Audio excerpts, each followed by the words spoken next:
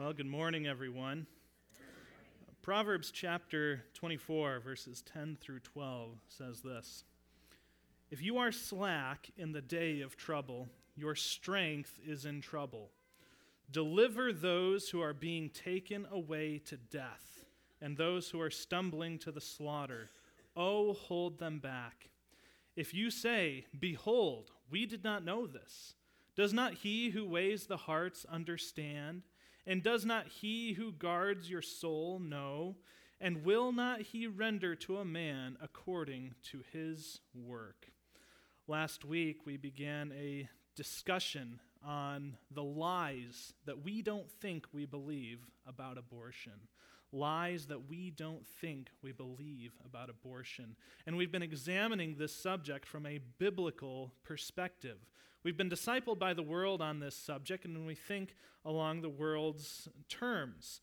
And if the Bible didn't have anything to say on the subject, then we, likewise, would have to be quiet. However, the Bible does talk about this subject. It speaks clearly. And what the Bible says is so contrary to what we believe, so contrary to how we respond to this horrible issue that is going on. So, lies that we don't think we believe about abortion. Just in review, lie number one is that what is conceived in the mother's womb is not a baby. Now, we all know that it is a baby. The scriptures are clear. From the point of conception onward, that child is a baby. A child or a fetus or whatever we want to call it does not become a baby at a certain point in time. Throughout the scripture we see so-and-so conceived and gave birth to, and the subject is the same. That which is conceived is that which is born. You don't conceive one thing that magically turns into a baby at some point, and then it is now a baby sometime shortly before birth. So that is what the biblical truth teaches, and we've believed this lie without even thinking about it. We've talked about how so many of us can be inconsistent when it comes to how we think of that preborn child. And we concluded that a person is a person no matter how small they are from that very point of conception. The Bible demonstrates this. Science demonstrates this. It is so absolutely clear from the scriptures. Lie number two that we don't think we believe. The second lie that we don't think we believe is that the rights extended to us do not extend to the unborn. Now, we demonstrated that that is absolutely false. We saw from Exodus chapter 21, verse 22, how God extends the same protections to the unborn as he does to the born. This is to be expected. This is God's standard of justice because even unborn children are created in the image of God. God sees fit to give them the same protection that we receive. However, we, the laws of this land, and even we as Christians, believe this lie. And we believe this through various laws that give arbitrary times and stages in life in which the child in the womb must now become protected. There's a point in time where it is legal to kill that child, but once you reach a certain period of time or a certain point of development, then that child receives protection. That is not true. And we talked about this. And now finally, we're getting on to the third lie that we don't think we believe about abortion. And this is the lie that has seen abortion continue on in all 50 states for the past 50 years and why abortion is still legal in all 50 states to this day. And this is the lie that we don't think we believe. The lie is this: a mother has the right to murder her child in the womb without consequences. A mother has the right to murder her child in the womb without consequence. That's the lie. So, continuing the pattern that we saw last week, why is this a lie? Well, we know it's a lie. Scriptures plainly teach you shall not murder, right? We don't even have to know all the 10 Commandments to know that you shall not murder. It is so plain. It is so clear in all of the Scriptures. And that command, you shall not murder, is a universal command. It extends to everyone for the protection of everyone. In fact, God one of the very first things that God did after the flood was to prohibit murder. We read this in Genesis chapter 9, verse 6, where God tells Noah, "Whoever sheds man's blood, by man his blood shall be shed, for in the image of God he made man." One of the very first things after God preserved Noah and his family is to say, "You shall not murder. Man is created in the image of God, and there are consequences for this act." We see throughout the scriptures how murder, the shedding of innocent blood, pollutes a land. Numbers chapter 35, verses 33 through 34, God says, "You shall not pollute the land in which you are, for blood pollutes the land, so that no expiation can be made for the land for the blood that is shed in it, except by the blood of him who shed it. You shall not defile the land in which you live, in the midst of which I dwell, for I, the Lord, am dwelling in the midst of the sons of Israel." God says, do not defile the land through the shedding of innocent blood. And he says, this is the very reason that I am expelling the residents out of the land. I am spewing them out. I am spitting it out. And one of the reasons is because of the shedding of innocent blood. The blood of the innocent cries out from the ground as a testimony against them. Therefore, God acts in perfect judgment. So we know you shall not murder. Right? It's obvious. You don't even need to have read the Bible to know you shall not murder. And we know that this applies to everyone. It doesn't just apply to you and not me, right? And it doesn't just apply to me and not you. God doesn't make exceptions for this command. In fact, the idea of an exception is the idea of partiality, where you apply the law unequally. If God were to say, well, you, Israel, aren't allowed to murder, but the Canaanites, that's part of their culture, it's part of their way, and who am I to say that they can't do those things? No, absolutely not. God is impartial. God hates partiality. He says to Israel, you shall do no injustice in judgment. You shall not be partial to the poor, nor defer to the great, but you shall judge your neighbor in righteousness. You shall not go about as a slanderer among your people, and you shall not stand against the life of your neighbor. You shall not stand against the life of your neighbor. I am Yahweh. So God hates partiality. And what could be more partial than saying some people should be allowed to kill? Some people should be allowed to be killed. Proverbs chapter 17, verse 15 says this, "He who justifies the wicked declares as righteous the wicked." He's talking about in a courtroom case. "He who justifies the wicked and he who condemns the righteous, both of them alike are an abomination before the Lord." So if a murderer stands before a judge and the judge says, justified, declared as righteous, free of guilt in this case, God says that that is just as much as an abomination as putting an innocent person to death. Similarly, Proverbs chapter 24, verse 24 says, "He who says to the wicked, 'You are righteous,' peoples will curse him and nations will be indignant with him." So God's law is clear. In a nutshell, what does it say? No one is allowed to murder anyone. And that's pretty clear, right? I think we all understand that. So that's what the Word of God says. No one should be allowed to murder anyone. But here's how we believe this lie. The lie that a mother has the right to murder her child in the womb without consequence. And let me try to rephrase this lie in a couple different ways that we hear it and may believe it and try to work through it. Here's one way that the lie is rephrased. And this is something that we'll hear, not just on those arguing for aborting unborn children, but those arguing against the abortion of unborn children. They'll say something like this: "The mother is just as much a victim as the child that is murdered." That's one way that we hear the lie. Now, don't get me wrong. We can recognize that there are women who have been victimized.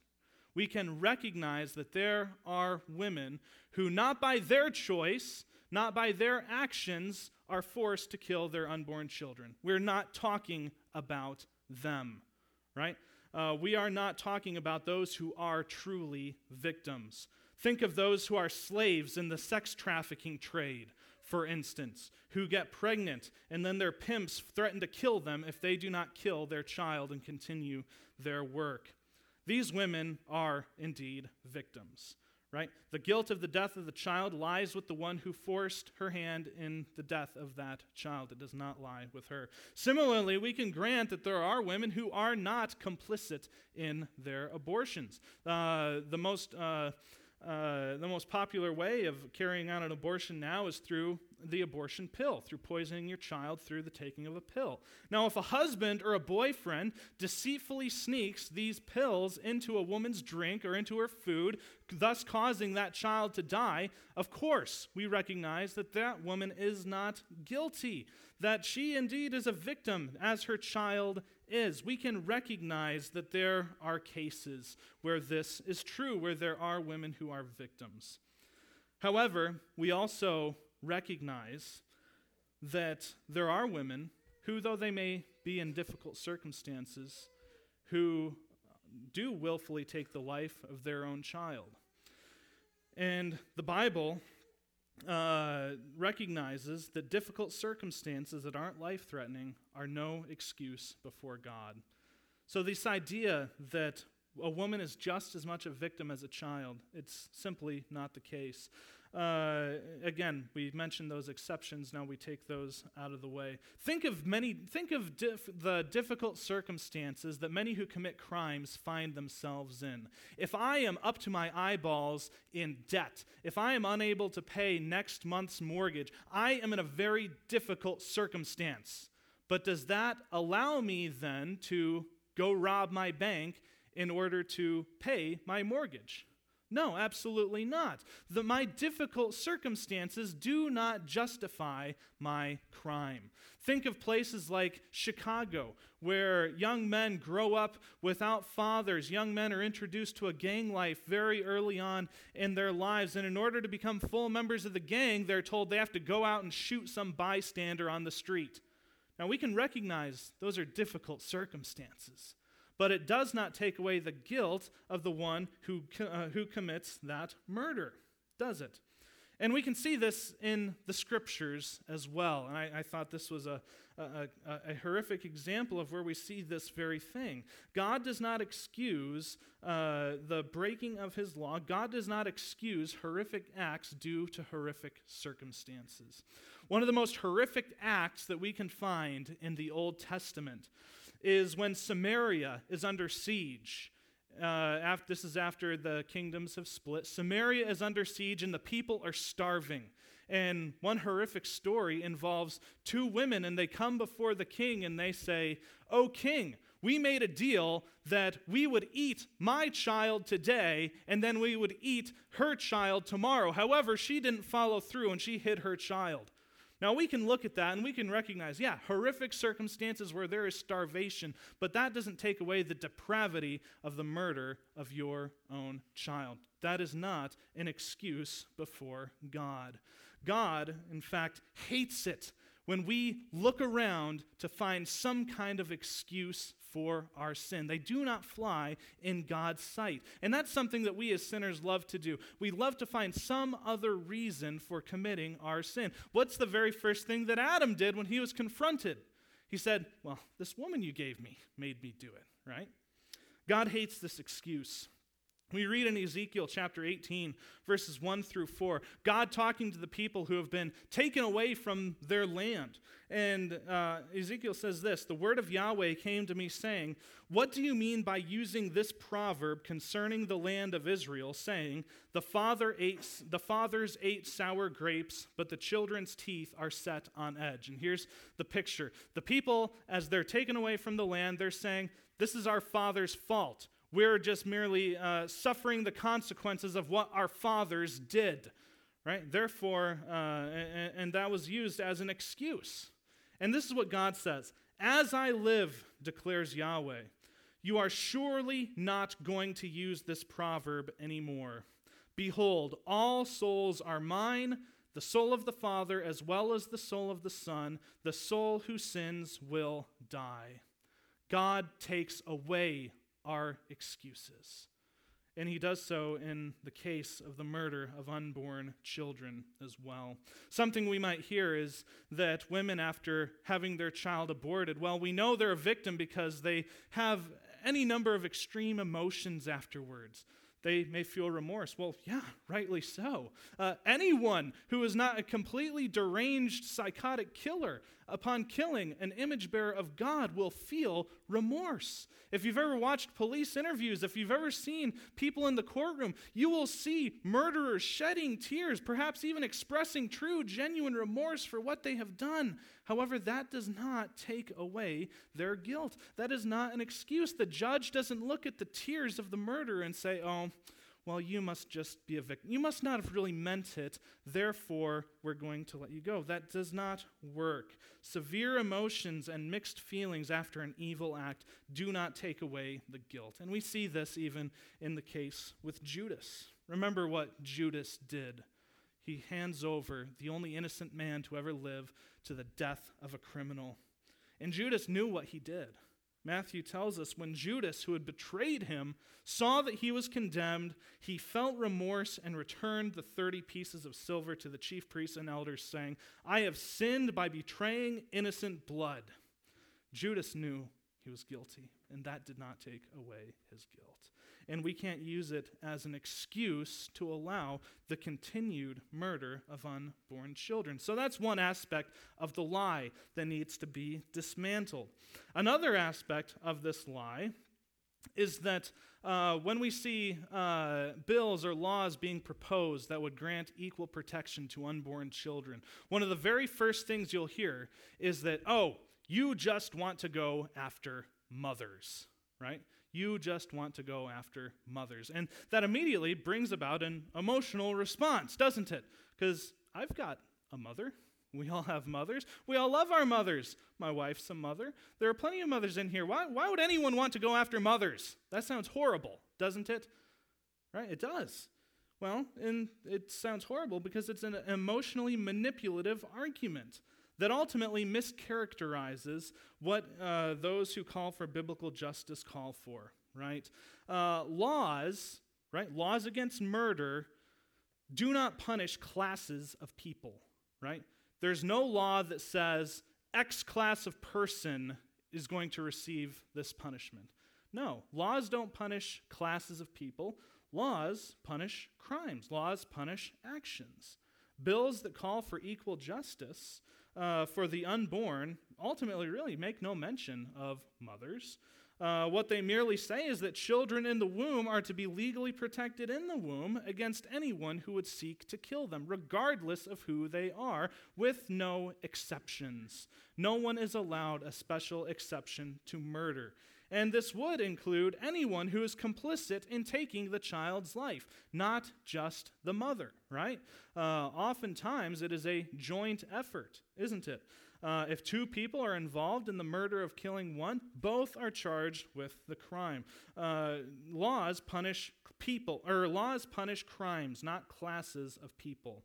And those who say, oh, how dare you say we should prosecute mothers? The reality is, in this country, every single day, mothers are punished for crimes that they commit against their children. Some of the most horrific stories we hear on the news are a mother drove off into the desert with her 2 children and then turned around and shot them. True story. We hear stories of mothers who drown their children in the bathtub. Horrific stories. And we all recognize this is horrific. And what do we immediately demand in our minds? There must be justice. Why? Because she's a mother and we're selecting certain people aside and saying, oh, we need to go after mothers? No. We're saying because the crime is so severe, there must be justice. But this is the lie that we will so often hear, that we may even believe that, oh, if you're calling for equal justice for the unborn, you just want to see mothers put in jail. In fact, that's exactly what we saw just a couple weeks ago when there was this historic bill here in the state of Iowa that would have granted unborn children equal protection of the law. Guess what the man responsible for giving this bill a hearing said? He said that this bill is poorly written legislation intended to be pro-life that allows mothers to be prosecuted and jailed. This concept is opposed by every major pro-life group in America, and I will not advance it. This bill allows mothers to be prosecuted and jailed. But notice he didn't finish the sentence. Prosecuted and jailed for what? For the murder of their unborn children. Guess what? No matter what class you are, if you commit a crime, you'll be prosecuted and jailed. Right? That's just how it goes. Because justice is carried out equally. Justice is to be carried out equally. It's only mothers who murder their children before they're born that are granted a complete and unqualified immunity to carry out this horrific action. And nowhere in the scriptures does God tell us that we are to give legal immunity to any class of person. Right? So that's another aspect of the lie that, well, those mean people who are saying we need to protect children, they just want to go after mothers. No, that's absolutely not the case. We want children to be protected from everyone. And if, God forbid, even their own mother is the one who wants to take that child's life, they must be protected even from them. Now, we continue on. Here's another lie that we so often hear. The lie is this, that it is the abortionist, the one conducting the abortion, not the mother, not the one who takes that child in to be aborted, who is guilty. And we see laws that come up that are shutting down abortion clinics and things like that, and that's great, right? But here's the argument. Well, the abortionist is actually the one who took the life of that child. The mother isn't the one with the instruments. The mother isn't the one going in there and dismembering this unborn child, so she can't be held complicit or accountable. Now, think of it this way. Do abortionists wander the streets prowling around just looking for unborn children to kill? No. In fact, unborn children are brought to them, are they not? Right? And who is it who brings the unborn children? Well, the parents do. And just because someone's actual hands aren't at work in the taking of a life, it does not take away guilt. If I were to hire a hitman to kill, I pick on Ned enough, if I were to hire a hitman to kill Doug, right? And I pick on Ned enough, like I said. If I were to hire a hitman to kill Doug, and then Doug is killed, but then this hitman is caught, and then his bank records are looked at, and it turns out I'm the one who paid him to do it, would I be able to say in my day in court, now hold on a second, I didn't pull a trigger, I didn't even see Doug that day. How can you charge me with the murder of Doug? Everyone recognizes that that is absurd, right? And Scripture recognizes this as absurd too. We have a biblical case. Remember what happened with David and Uriah, where David had Joab pull back while Uriah was in a dangerous place and Uriah was killed. Now, David, he was a country away when Uriah died. David probably didn't even know the day or the hour that Uriah died. He didn't even know until he got word later on that Uriah had died. But he died by David's command. And this is what Nathan the prophet has said to David. Why have you despised the word of Yahweh by doing evil in his sight? You have struck down Uriah the Hittite with the sword. You have struck down Uriah the Hittite with the sword, and have taken his wife to be your son, and you have killed him with the sword of the sons of Ammon. The guilt was at the feet of David. So this lie that it is only the one who is carrying out the act, not the one who is complicit, not the one who is paying for it, not the one who is ordering this act to begin with, is guilty. No, that's a lie. It is unbiblical. Our own laws don't view it that way. However, we do have this one exception carved out because of that ultimate lie that we believe, that a mother must never be held accountable for the murder of her own child. And guess what? We hear this and we think, oh yeah, those evil abortionists. And yeah, that's right. Horrific practice. But something that we don't recognize today is that more often than not in today's world, it is the mother herself who is the abortionist.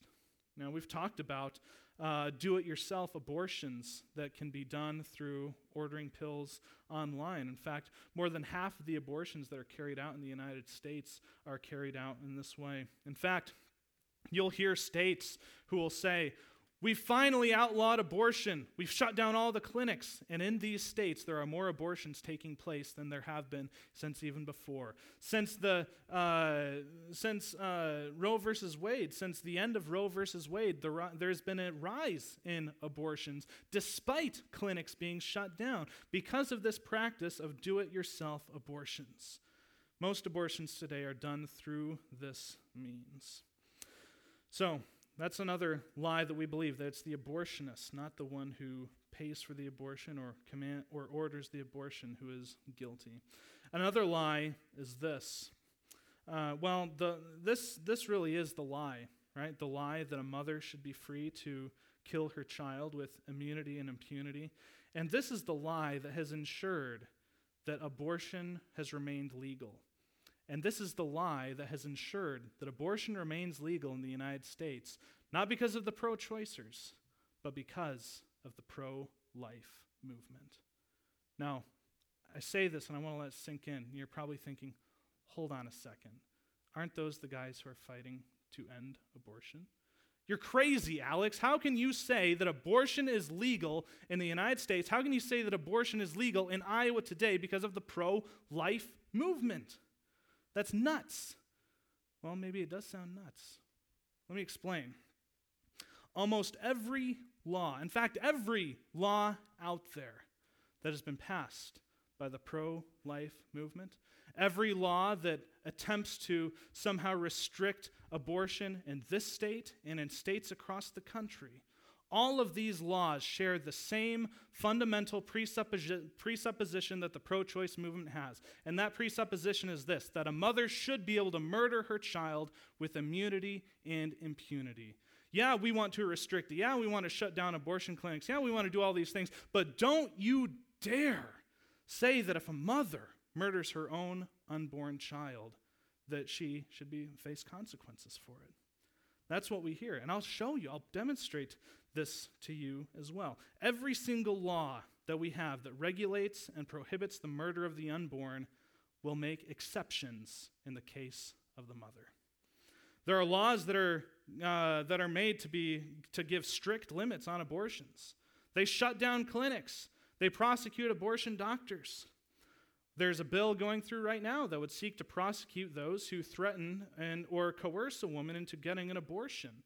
However, even this bill makes explicit exceptions for the mother. And there's no criminal penalty for the mother who willingly engages in murdering her own child. Now, this is not a bug of the pro-life movement. And when I say the pro-life movement, don't think I'm saying rank and file pro-lifer who gives to these causes and things. Don't think that, right? Think of those who are in charge. Think of those making the decisions. And this is not a bug of the pro-life movement. It's a feature. Here's what the Susan B. Anthony Pro-Life America group says. We state unequivocally that we do not support any measure seeking to criminalize or punish women, and we stand firmly opposed to include such penalties in legislation. So what are they saying? Well, the same thing that the pro-abortion movement says, that women should be able to kill their children with immunity and impunity. Same foundational principle. Here's what we heard in the argument against a bill in Iowa that would have abolished abortion. Representative Steve Holt says this, it should be noted that as this bill passes, it would allow mothers who abort their children to be prosecuted and jailed. This is something that no credible person in the pro-life community believes is acceptable and would never pass in Iowa, and I will never advocate such a concept. Abortion is legal in Iowa. Abortion is legal in the United States and has been for the past 50 years with the permission of the pro-life movement. Because of this lie that we believe that mothers should be free, mothers should have the right to murder the child in her womb without consequence. Now, we don't apply this anywhere else, right? We already talked about the horrific stories, and we don't need to rehash them. But no one in their right mind would hear one of these horrific stories and say, well, hold on a second. That was the mother who did it. There shouldn't be any consequences for her since she was the mother. No, how much more horrific is it that it is the mother who does it in this case. So this is the lie that is keeping abortion legal. And perhaps the worst part of this lie, is that it robs mothers who have their own unborn children murdered of the hope of the gospel. It robs mothers of the hope of the gospel. Christ did not come to save innocent people. He came to save the guilty. If a woman who murders her own child is continually told by the world around them, no, you're a victim, no, you're innocent, no, you did nothing wrong, then there will be no need for her to flee to Christ. There will be no need for her to flee to Christ. One of the purposes of the law of God is to take away every excuse that we would have and bring us all under God's condemnation. This is what the book of Romans says. The wrath of God is revealed from heaven against all ungodliness and unrighteousness of men who suppress the truth in unrighteousness, because that which is known about God is evident within them, for God made it evident to them. Since the creation of the world, his invisible attributes, his eternal power and divine nature have been clearly seen, being understood through what has been made, so that they are without excuse. God takes away all of our excuses. Similarly, Romans chapter 3, verse 19 says this, "Now we know that whatever the law says, it speaks to those under the law, so that every mouth may be shut and all the world may become accountable to God." The pro-life movement says to the woman that no, you are not guilty of this. This is not a crime that you committed. You've done nothing wrong. You are merely a victim, where the law of God leaves us without excuse. And this is the constant lie that is being told. So now when a woman recognizes her own guilt because she still has a conscience, she still has the word of God that brings guilt on her, it gives an excuse where there is no excuse. It takes away accountability where there is accountability. And where one does not believe they are guilty, they will see no need for a Savior. I could look at any number of my sins and find any number of excuses for them, but those excuses do not fly in the face of God. So, this is the great danger of this idea. This is the lie, and there's another lie that we believe, the lie that compromise saves lives, right? Because here's what we'll hear, that there's all kinds of bills that are being passed and bills that are put in place today, and we can acknowledge that, maybe those who put those bills forward are well-meaning, but these do not ultimately accomplish what they set out to do, and these bills are ultimately unjust and an ungodly compromise. And we talked about that, right? God does not give us exceptions. God does not allow compromise in this area. We can look at our own state of Iowa. There was a 20-week abortion ban that was passed in 2019. And we think, well, praise God, at least some lives are being saved, right? Well, that's what we ultimately think, right? However, in the years preceding this pass of the 20-week abortion ban, the rate of abortion went from 8% of pregnancies ending in abortion to 10%. Abortion actually went up. And why is that? Well, let me make an equivalency for you. Let's say we're in Nazi Germany right now, and a Jew can be taken to a concentration camp and killed at any point in time. Now, what were to happen if we were to say, hold on a second, this is a horrid, wicked act, we need to stop this, therefore, you are not allowed to kill a Jew in your camp after they've been there for 20 weeks. Would that result in the saving of Jews? What would the real result be? No, we need to kill this Jew before we hit the 20-week deadline. That's what we see. That's what we see with these laws that are ultimately compromises, that are ultimately unjust in God's sight. They do not do what they say they're going to do, and they ultimately do the opposite of this. We saw how at the end of Roe versus Wade, there were clinics across the country that were shut down. There were trigger laws that came in place, laws like heartbeat bills and 10-week bans and 20-week bans and bills that shut down clinics, all of these things. And despite this, abortion is on the rise, including in these areas that are considered the most strict, such as Louisiana. And this is due, again, to these at-home abortions, which are more available than ever. These pills are so incredibly accessible. Anyone can go online and order them for any reason from anywhere. In fact, it's easier to get to order these pills that'll murder a child than it is to buy alcohol, than it is to buy cigarettes. Isn't that crazy? These pills do not require you to be a certain age, and there are places that you can go to online where you can even order them for free, and they'll be sent directly to your house. Parents don't need to know. Husband doesn't need to know. Wife doesn't need to know. And they're used to kill the unborn.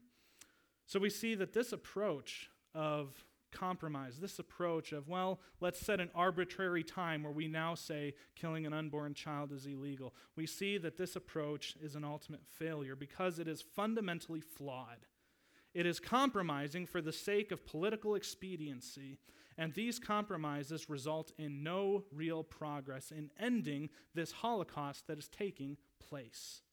Right? Now, we can acknowledge there may be specific instances where lives are saved, and we can praise God for that, right? If a woman has a 22-year-old child in the womb, at the time this passes, that child will be saved, and we can praise God that that child is saved. However, we cannot use that as justification for these unrighteous laws. God can do good things through bad circumstances, and we can praise him for it. But it doesn't justify the means. It merely demonstrates that God can bring good out of bad. God does not compromise with evil, and neither should we. Moses, think of the Exodus. Moses would not accept the compromises offered by Pharaoh. Remember what God had told Moses. You'll go to Pharaoh, you'll tell him we're all going to go into the wilderness 3 days to offer sacrifices to the Lord. That's it, period. That is what you're going to tell him. And what happened? At first Pharaoh said no, right? And he made things harder for the people of Israel. They must have a lot of time on their hands if they want to go out into the wilderness. But as things began to get bad, as the pressure began to mount, we saw Pharaoh begin to crack and begin to offer compromises. Pharaoh called for Moses and Aaron and said, "Go and sacrifice to your God within the land. All right, we're not going to let you leave, but we will let you sacrifice. You just need to stay here." Did Moses say, "Well, great, we're making some progress. We've gotten somewhere. We're one step along the way"?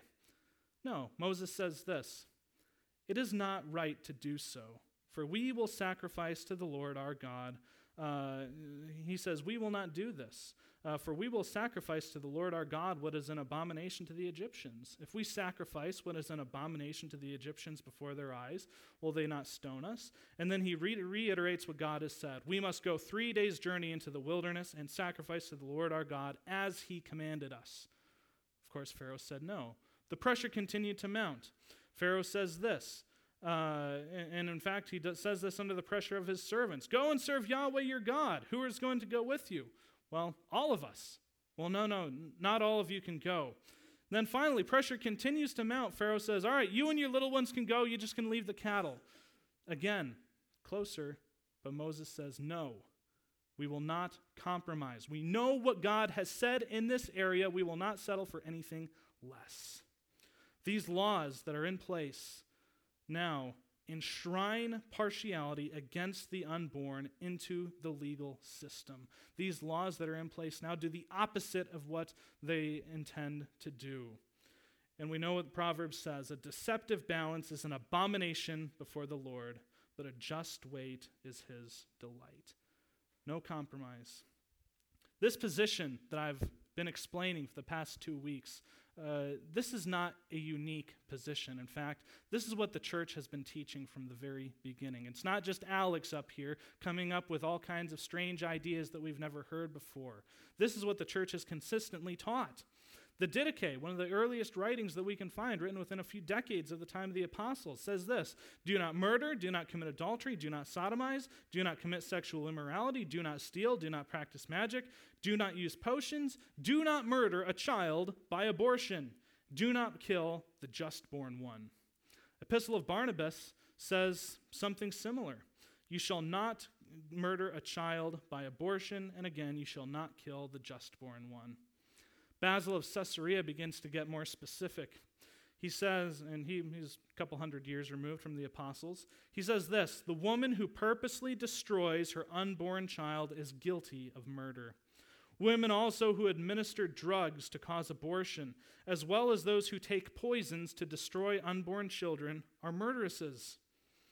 Another writer says this, Jerome: "Some, when they find themselves with child through their sin, use drugs to procure abortion, and when, as often happens, they die with their offspring, they enter the lower world laden with the guilt, not only of adultery against Christ, but also of suicide and child murder.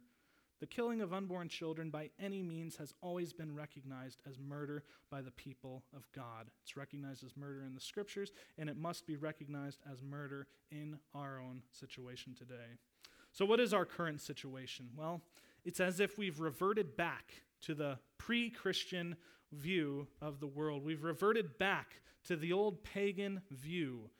I talked about how abortion is a pagan sacrifice made on the altar of self-worship. Children throughout history have constantly been sacrificed on the altar of self, on the altar of seeking to better your own life. And if it takes the life of my child to do so, then so be it.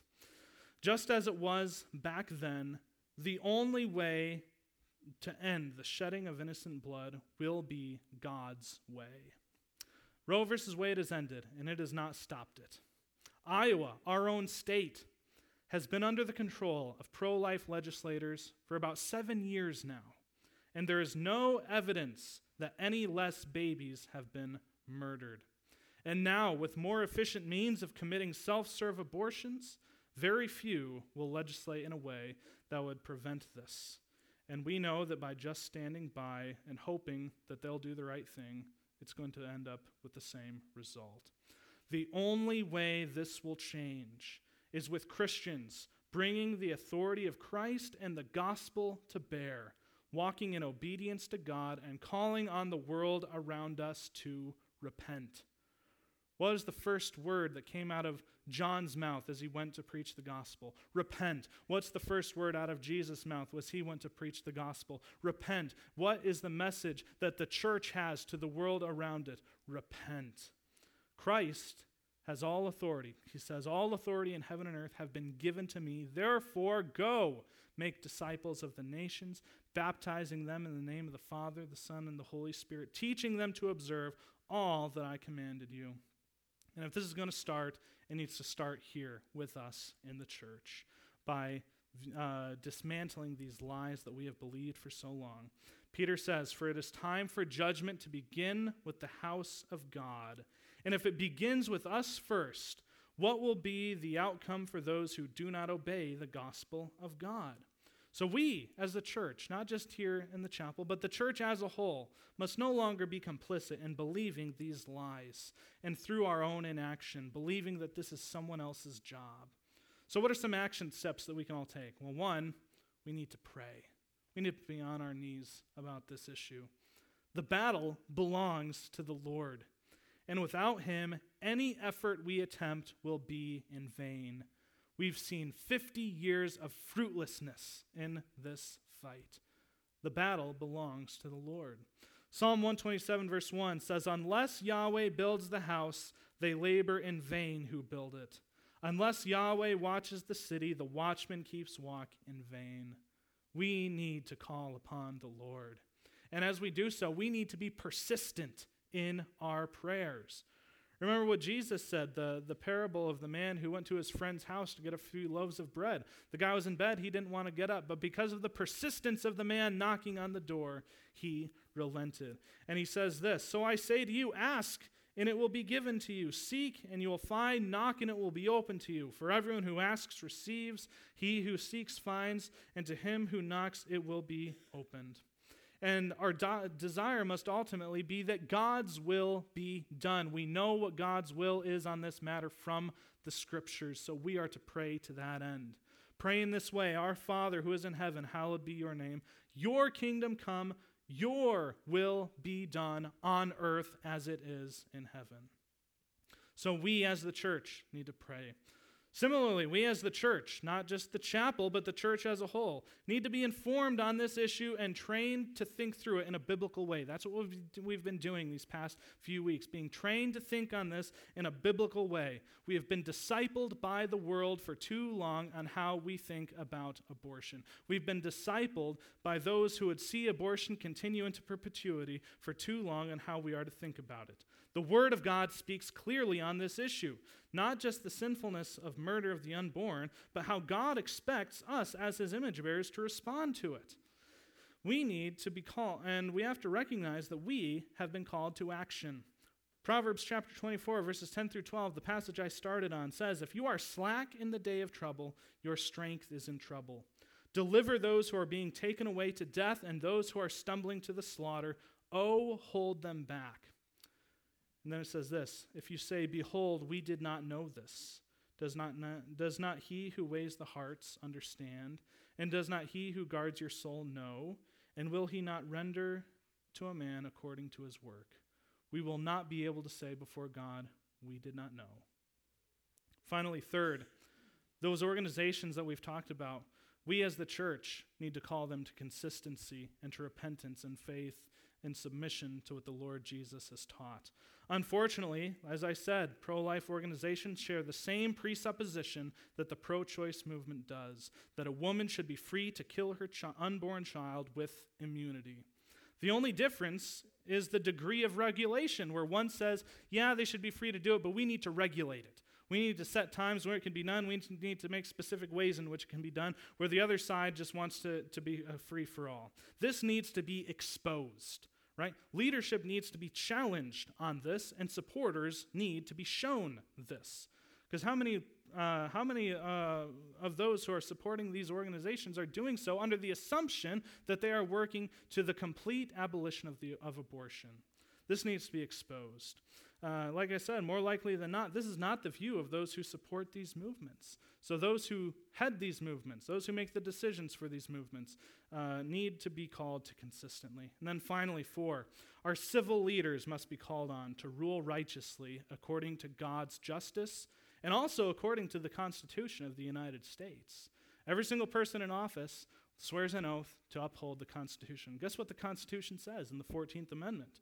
Well, the 14th Amendment guarantees equal protection under the law for all people in the United States. And even our Constitution is, people are unwilling to follow through in that. But more than just the Constitution, God demands equal justice for all people under the law. We need to encourage our representatives to act on behalf of their unborn constituents in an uncompromising way, pointing out the failure and the hypocrisy of the regulations that seek to regulate abortion rather than criminalize it. And it's amazing. I didn't know this until I visited. Did you know that you can actually just go to the Capitol and talk to your representative? You don't have to go through a whole bunch of red tape. You don't need to set up an appointment or a meeting. It's amazing. Iowa's pretty free. You can just go there and visit them, and they'll come out and talk to you. So we need to encourage our representatives to rule rightly in this. And in all of this, we have to be persistent, right? We are such immediate thinkers, and we expect immediate results. At the first sign of failure, we immediately conclude, well, it must not be meant to be. Scripture tells us otherwise. Remember the parable that Jesus told of the woman who knocked on the door of the unjust judge in order to be given protection.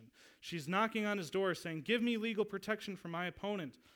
And Jesus says, while he was unwilling, but afterward he said to himself, "Even though I do not fear God nor respect man, yet because this widow bothers me, I will give her legal protection. Otherwise, by continually coming, she will wear me out." Let's wear out the doors of heaven and also wear out the doors of our legislators. And we need to pray and work with confidence that God is going to act. The institution of abortion is a terrible enemy of God, and yet it is one that will ultimately come under his feet. Let's have the conviction of William Wilberforce, who fought for the abolition of the slave trade in England. He gave a great rousing speech on May 12th, 1789, calling for the abolition of abortion in that country. And it wasn't for almost 20 years before slavery was abolished. We have a long road ahead of us. However, we can know that God has gone before us, and we can know that victory belongs to the Lord. Now let us act as his hands and feet in this world in order to protect these unborn. Let's go to the Lord in prayer. Our Father, we do thank you for this time that we have, this challenge that you have given us, and yet the comfort to know that the battle belongs to you. Help us be courageous. Help us live consistently with what you have said. Help us be the bringers of good news, calling on the world to repent and believe in the Lord Jesus Christ. Your Son is seated at your right hand. All authority belongs to him. Help us to live in light of that. We ask these things in Jesus' name. Amen.